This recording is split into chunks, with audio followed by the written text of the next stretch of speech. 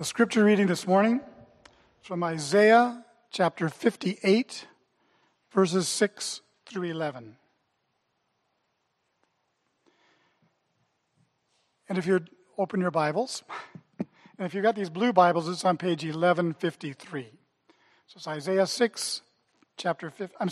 58, verses 6 through 11. Is not this the kind of fasting I have chosen? To loose the chains of injustice and untie the cords of the yoke, to set the oppressed free and break every yoke? Is it not to share your food with the hungry and to provide the poor wanderer with shelter? When you see the naked, to clothe him and not to turn away from your own flesh and blood? Then your light will break forth like the dawn, and your healing will quickly appear. Then your righteousness will go before you, and the glory of the Lord will be your rear guard. Then you will call, and the Lord will answer. You will cry for help, and he will say, "Here I am." If you do away with the yoke of oppression, with the pointing finger and malicious talk, and if you spend yourselves in behalf of the hungry and satisfy the needs of the oppressed, then your light will rise in the darkness, and your night will become like the noonday. The Lord will guide you always. He will satisfy your needs in a sun-scorched land and will strengthen your frame. You will be like a well-watered garden, like a spring whose waters never fail. The word of the Lord.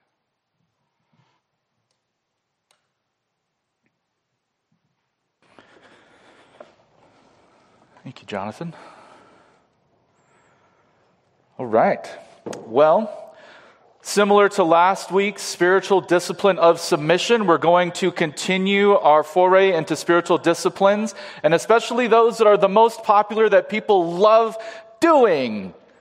Today we're going to talk about fasting and frugality. Yay! Giving up things we like. Living a little more simple. Aren't these the things we always strive for every day? Sure. Yeah. These are the fun ones. Fasting and frugality are often not disciplines I choose to take on for myself.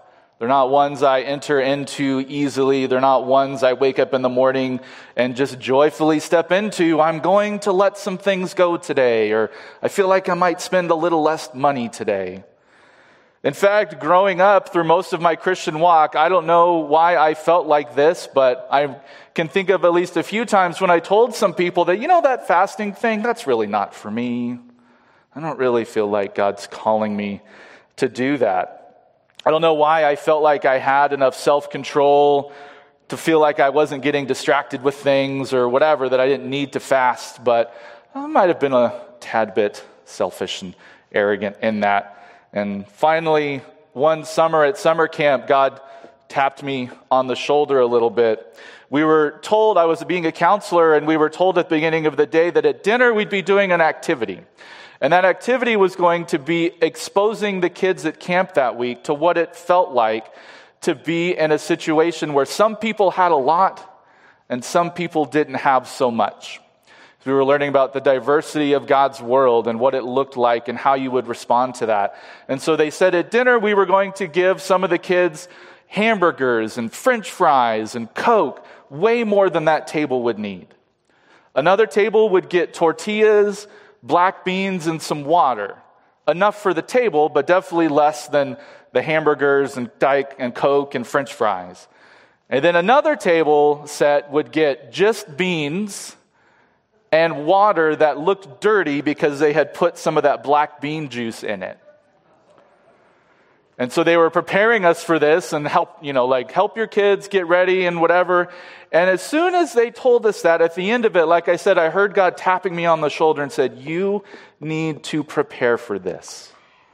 You need to fast today." And I was like, okay, give that a shot. I learned that day through fasting that I needed to rely on God more. I needed to have faith that God would supply my needs even though I felt like I was hungry and I was thirsty and that I needed to figure out how to solve that on my own. And it was interesting as the exercise unfolded, being at the table that actually got the beans and the dirty water. That God continued to reveal to me, like, even as you're hungry, here's food that's really not going to be enough for you. What are you going to do about it? How are you going to respond? Fasting in that way not only gave space in my heart to hear more from God that day, but it also connected me deeper with that exercise they were trying to teach the kids, and of course the counselors that day too, like myself, that fasting not only connects us deeper with God, but it can connect us deeper with our neighbors and friends around us who sometimes don't have as much as we do. And what do we do in that situation? I think these two spiritual disciplines of fasting and frugality might seem a little disconnected, but today I'm going to show you that they are very much intimately connected in how we grow in our walk. They are not disciplines that should just stop with us. Fasting and frugality are not just individual endeavors, but they should drive us towards service, towards graciousness, and benevolence to others. On the surface, they seem restrictive and prohibiting. I need to stop doing this. I need to give this up. And that feels weird. But really what that allows us to do is to step into greater freedom that Christ is offering us. So if I was to sum up a big idea today, I would say that these two disciplines give us new freedoms. It opens us up to new opportunities to be good neighbors and can help us resist temptation and sin. So let's begin with fasting. Why should we fast? In the beginning of this chapter of Isaiah that we were reading, if you go back to verse 1 and read through up to verse 5 and 6, God kind of calls out the Israelites that they're not fasting correctly. He points out that they are spending most of the time focusing on themselves, how holy they can be because they're fasting. Look at all the wonderful things we're giving up, God. Aren't we so great? They're wanting God to look at them, point at them, recognize them. They're pointing fingers at other people saying, you aren't fasting enough. You're not holy enough. You're not doing it right. Look, I'm doing it right. I'm fasting. God even says in verse 3, on the days that they fast, he says, you do as you please and you exploit all your workers. That doesn't sound like fasting. One of the commentaries I read, the Africa Bible Commentary, says, humbling oneself is useless if it is merely a matter of appearing humble. If you just want to humble yourself just so you can look humble, you might not be doing it for the right reasons.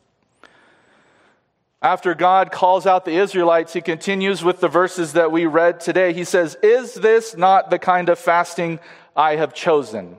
What does that kind of fasting look like? First of all, it is freedom from dependence on that which may distract us and get in the way of our reliance on God. Again, it's freedom from dependence on that which may distract and get in the way from our reliance on God.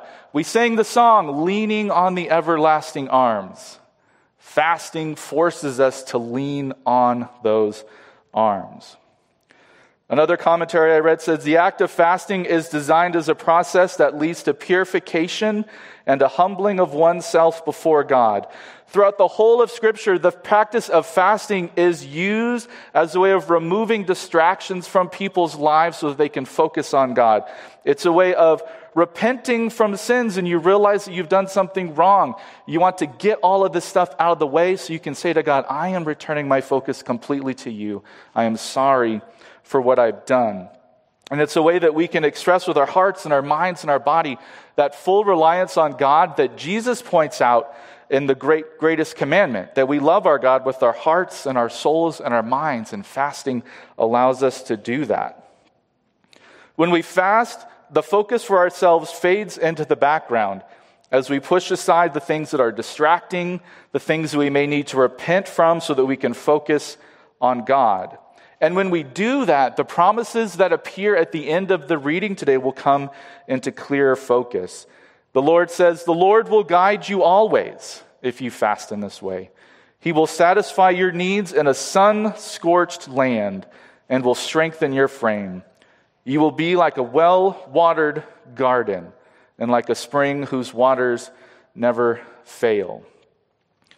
It was Charles Arian grabbed me a little bit this morning on the way into the sanctuary, and he said, that image of a sun-scorched land. Do we feel like we're living in that a little bit right now? Yeah. And when we fast, we can see beyond that, and we can trust that God will satisfy our needs and our hunger and our need for mercy and graciousness, even when it looks like the land is not going to produce and support us. Even when the world around us seems to be like it's working against us, we can trust in God when we fast and understand that He is the one who provides, and we can trust Him. When we repent through fasting, we are able to more fully focus on God and get all the stuff out of the way that might be in our way.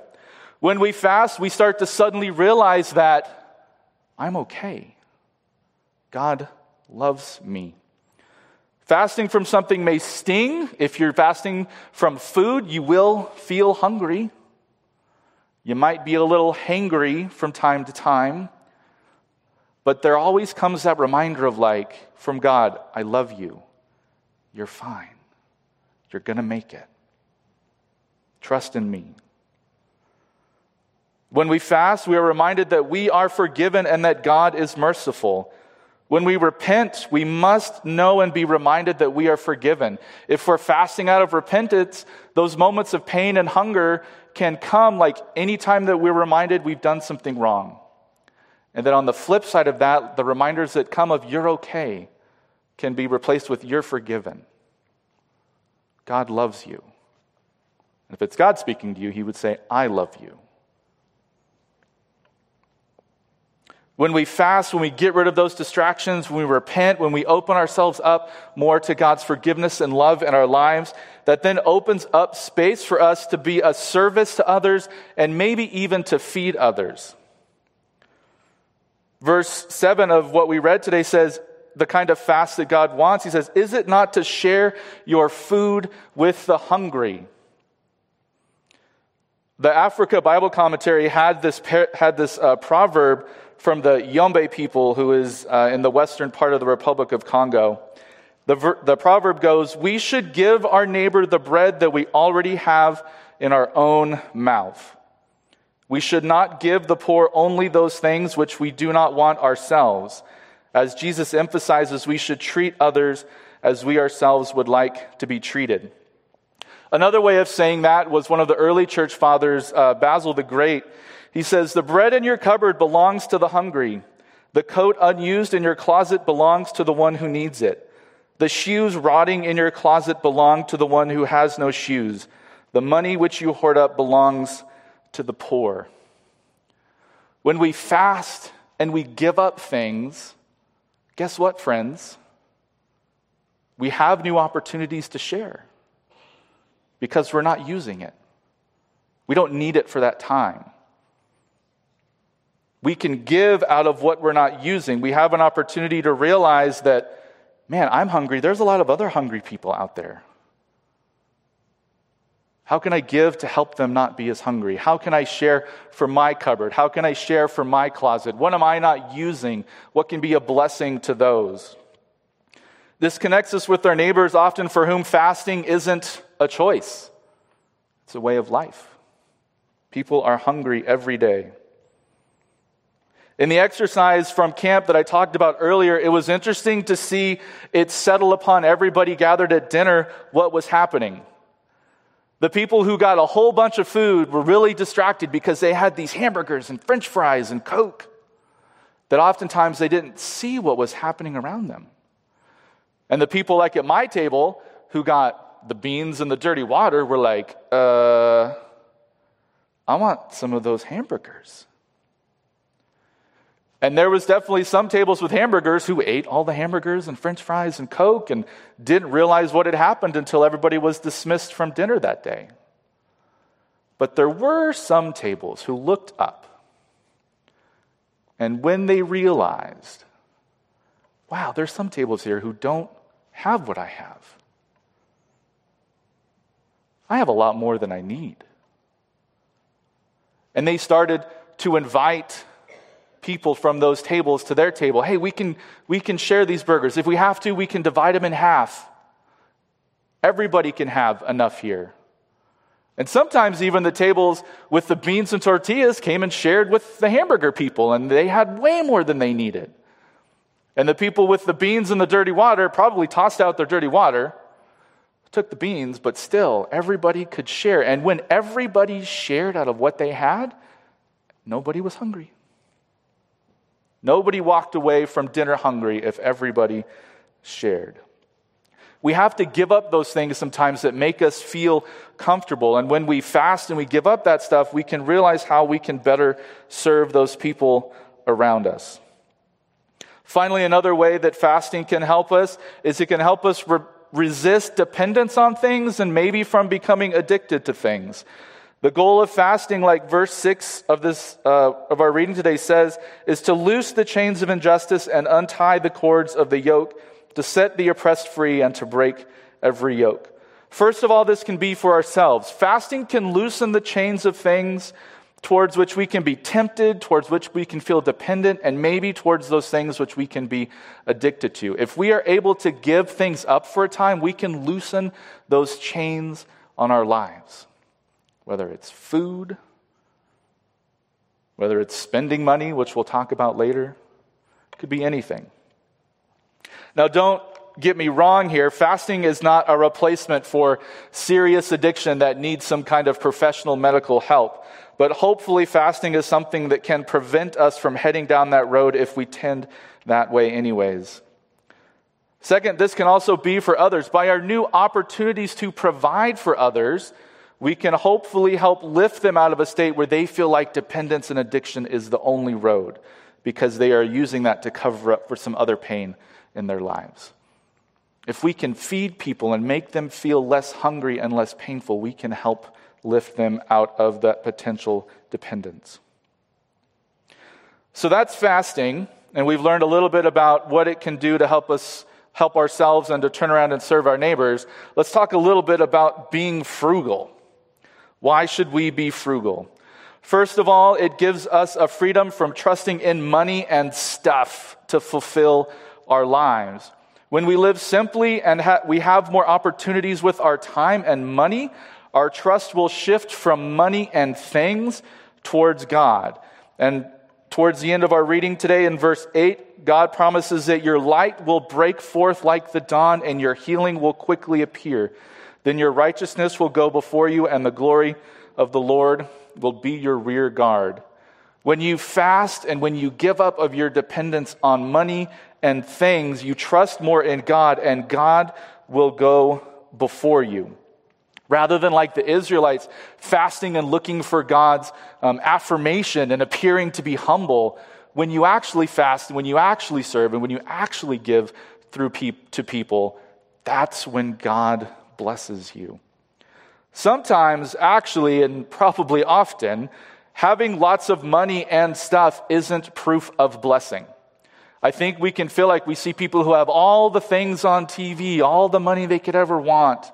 We think, man, God has blessed those people. But if you dig a little deeper, that's probably not the case.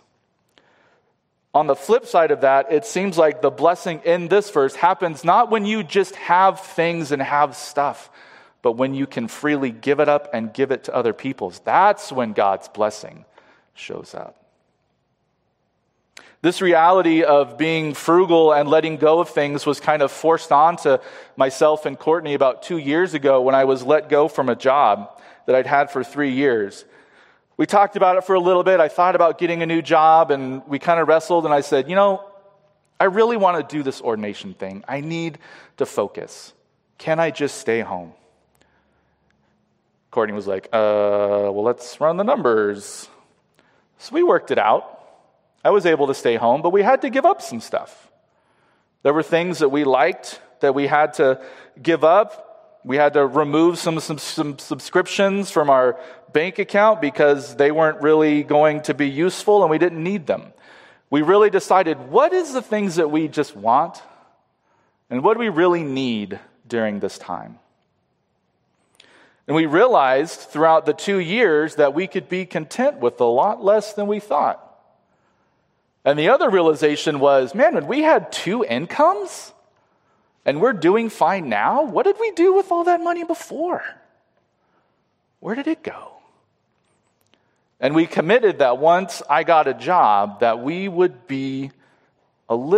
keep that frugality, that we would use the money that we had now for better purposes and not just for spending it on ourselves.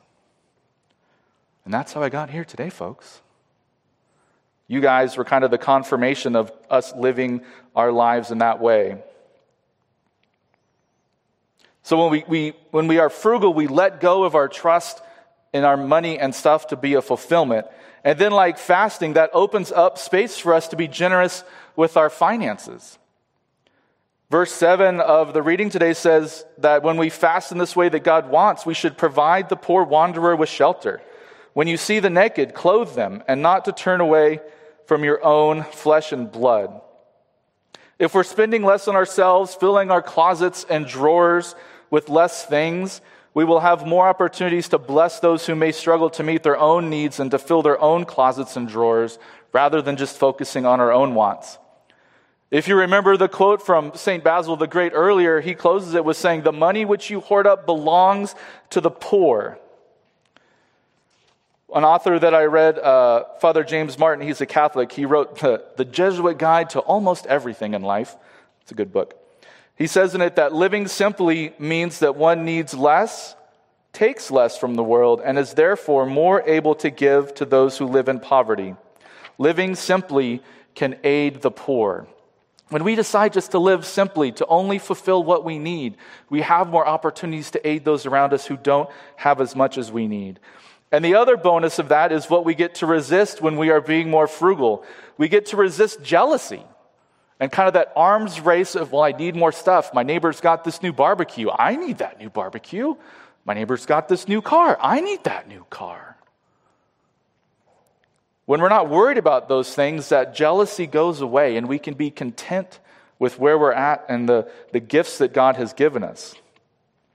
Verse 10 of the reading finally says, "If you spend yourselves in behalf of the hungry and satisfy the needs of the oppressed, then your light will rise in the darkness and your night will become like the noonday."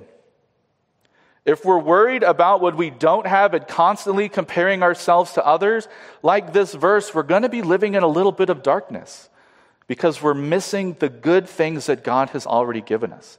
We're missing the opportunities to be gracious for how God has already blessed us. And on the flip side of that, then we miss the opportunities that God has placed before us to be blessings to others if we're so concerned with ourselves. Later in his book, The Jesuit Guide to Almost Everything, James Martin says, "Freeing yourself from the need to have more and more means that you may paradoxically be more satisfied." If you're not constantly worried about, I need more, I need this, I need to feel happier, I need that toothpaste to make my teeth look whiter, I need that suit so I can get that girl. If you give up that, you can be more satisfied in your life.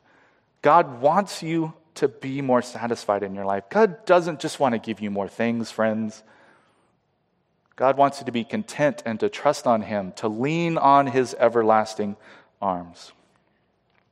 So how do we do this? How do we fast? How do we be more frugal? And the other spiritual discipline messages I've given, we've had an opportunity to actually practice that.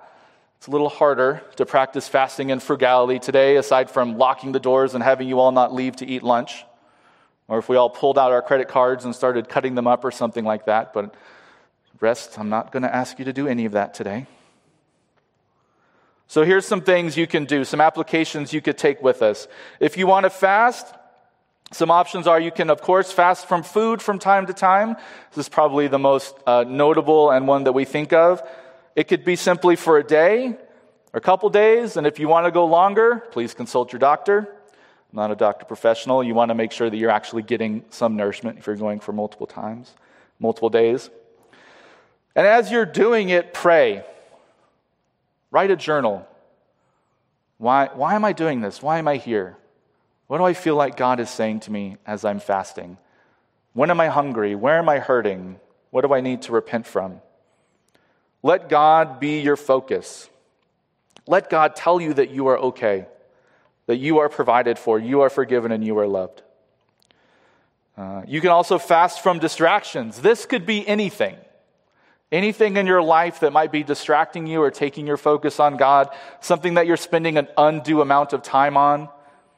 One time on a youth trip, we went to Six Flags like the youth did this last week, and I was on a roller coaster.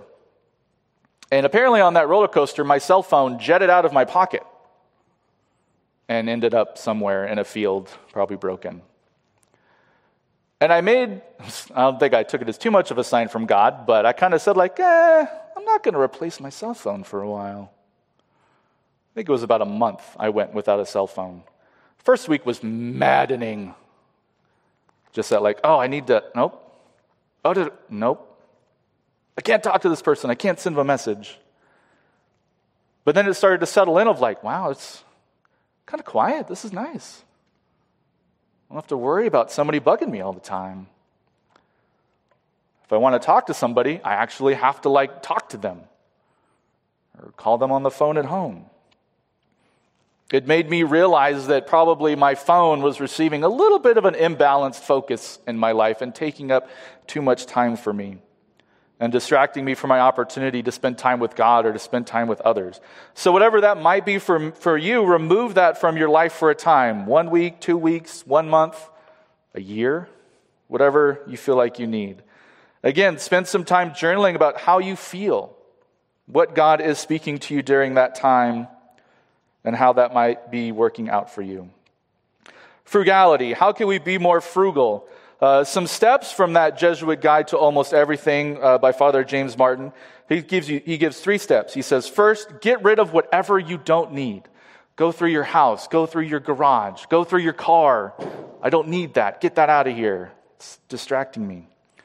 Secondly, he says, distinguish between wants and needs. This is hard for us. But man, do I have this because I want it? And it makes me feel somehow justified by having it? Or do I have this because I need it? Thirdly, he says, and finally, get rid of things that you think you need, but can actually live without. I feel like I need those 6 coats in my closet. I probably don't. I feel like I need those 20 shoes in my closet. Probably don't. I feel like I need that subscription box that shows up on my doorstep every month. Probably don't. And then out of that space, find ways that you can bless others with your time and your money that's now freed up because you are getting rid of stuff, especially for those greater in need. I've learned about a few things, and one of them I mentioned in your bulletin at the bottom of it. There's this project called Project Buy Nothing. And basically what it is it's an online community that's set up locally all over the world where people have committed to just give. You're not spending money. If you want something, you can ask for something, and then somebody can fulfill that need. They do it without money. If you want to give something, you put it on there. You don't ask for money, and anybody who wants it can come get it. So as you're emptying out closets or you're doing whatever, you can participate in those kind of things as a community of people saying, we're just giving freely. We don't expect anything in return. We're just letting it go. Now, for both of these, I also want to acknowledge that sometimes some of us aren't able to live any more frugally than we already are. We are all in different spaces. Some of us can give a lot more. Some of us have more wants versus needs. And there are some of us who really are just barely able to meet our needs. Now, if you're hearing this message today and you're feeling guilty and you're barely able to meet your needs, no, this is not for you. God told the rich young ruler to sell all you have and give to the poor. He only told that once to one person. He didn't say to the poor young widow in the temple who gave 2 coins, sell the rest that you have and give to the poor too. No, he acknowledged her for the very little that she gave because he knew that that was everything. And some of us can't fast for various reasons or anything like that. I'm not asking us to kill ourselves for Jesus here. but I'm asking us to find those things in our life which might be distracting, which might be leading us into dependence, temptation, and sin.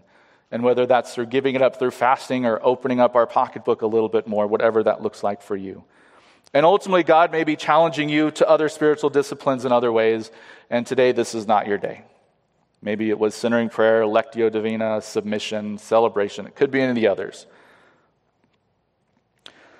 Finally, these spiritual disciplines are hard because our culture needs you to believe that you need more.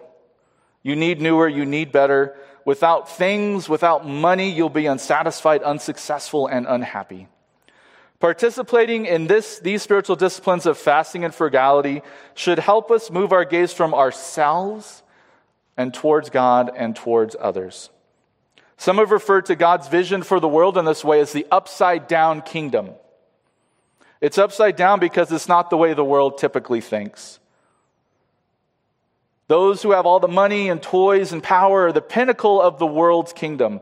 They are the blessed. The poor and the homeless, the unsuccessful, are the bottom of the kingdom.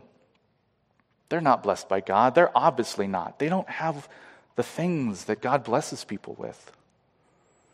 But in God's upside-down vision, it's like the Beatitudes that I read this morning. Blessed are the poor. Blessed are the meek. Blessed are those who hunger and thirst for righteousness. Those who are successful by the world's standards have missed the true blessing, have missed the opportunities to be blessed by God. Those who can identify and empathize with the people at the bottom of the world's kingdom are truly the most blessed. The last shall be first, and the first shall be last. Like today's verse concludes, if you do away with the yoke of oppression, with the pointing finger and malicious talk, if you spend yourselves in behalf of the hungry and satisfy the needs of the oppressed, then your light will rise in the darkness and your night will become like the noonday. The Lord will guide you always, and he will satisfy your needs in a sun-scorched land and will strengthen your frame. You will be like a well-watered garden, like a spring whose waters never fail. So today, through communion, I think we actually get a little bit of a hint of this. Because this is what Jesus did. If you read in Philippians chapter 2, that great hymn that Paul uses to invite us to imitate Christ's humility. He says, your attitude should be the same as that of Christ Jesus, who being in the very nature God did not consider equality with God as something to be grasped, but made himself nothing, taking the very nature of a servant, being made in human likeness and being found in appearance as a man, he humbled himself and became obedient to death, even death on a cross. Jesus had all the things, more than we could ever imagine. He was in the very nature God. But he gave all of that up. He let it go because he knew what the world needed, not just what he wanted. And because of that, the verse continues, therefore God exalted him to the highest place and gave him the name that is above every name, that at the name of Jesus every knee should bow in heaven and on earth and under the earth, and every tongue confess that Jesus Christ is Lord, to the glory of God the Father. Jesus didn't prove who he was through the greatness of riches and all of the amazing things that he had. He showed us true blessing by letting all of that go, to come down to us, to sacrifice himself for us, and to invite us to this table, so that we can know truly what it means to live a blessed life as his community and as his church.